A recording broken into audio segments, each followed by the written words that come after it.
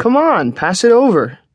I glanced down at the joint in my hand, watched its thin line of smoke curl up around my wrist before handing it off to Stuart. Sorry.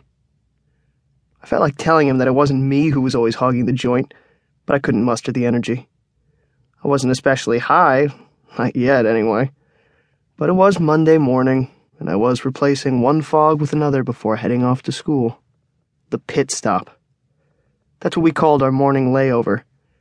Stuart would pick me up at 7:15 on his way past my house.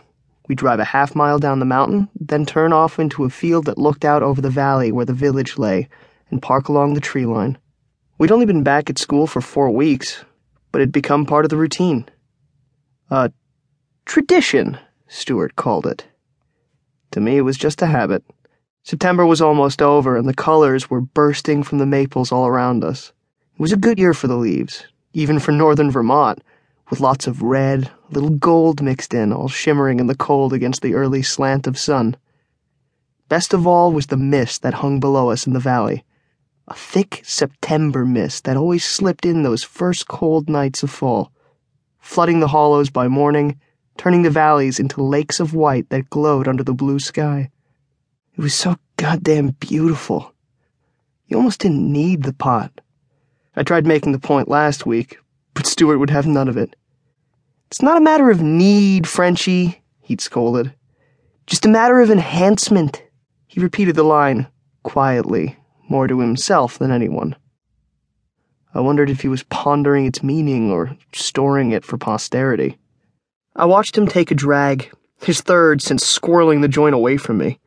He had a way of smoking, pulling hard, then opening and closing his mouth 4 or 5 times in rapid succession, biting at the air, that I found both cool and revolting at the same time.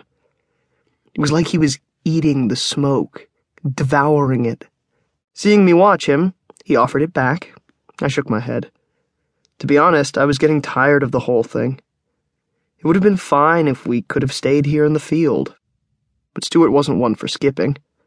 He was just one for enhancing. Not me.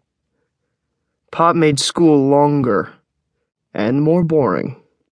Did those fuckers ever turn? He asked. I followed his gaze across the valley to the opposite ridge, where the wind turbines stood, 20 of them all in a row, their blades glinting against the sunrise. At 300 feet tall, they loomed over everything, a phalanx of metal towers plopped down by a bunch of power company suits from Boston or New York or who the hell knows where. They'd offered our poor little town a shitload of money to install them. An offer?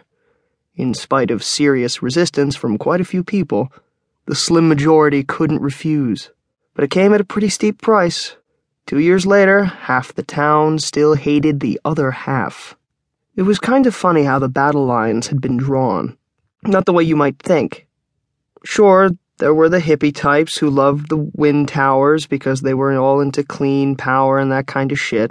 And there were plenty of locals who were pissed off about a bunch of rich assholes coming in and taking over their ridgetops. But a lot of the natives didn't mind them. Most people around here don't have much money, and the idea of saving a few $100 on their taxes made them come around pretty fast.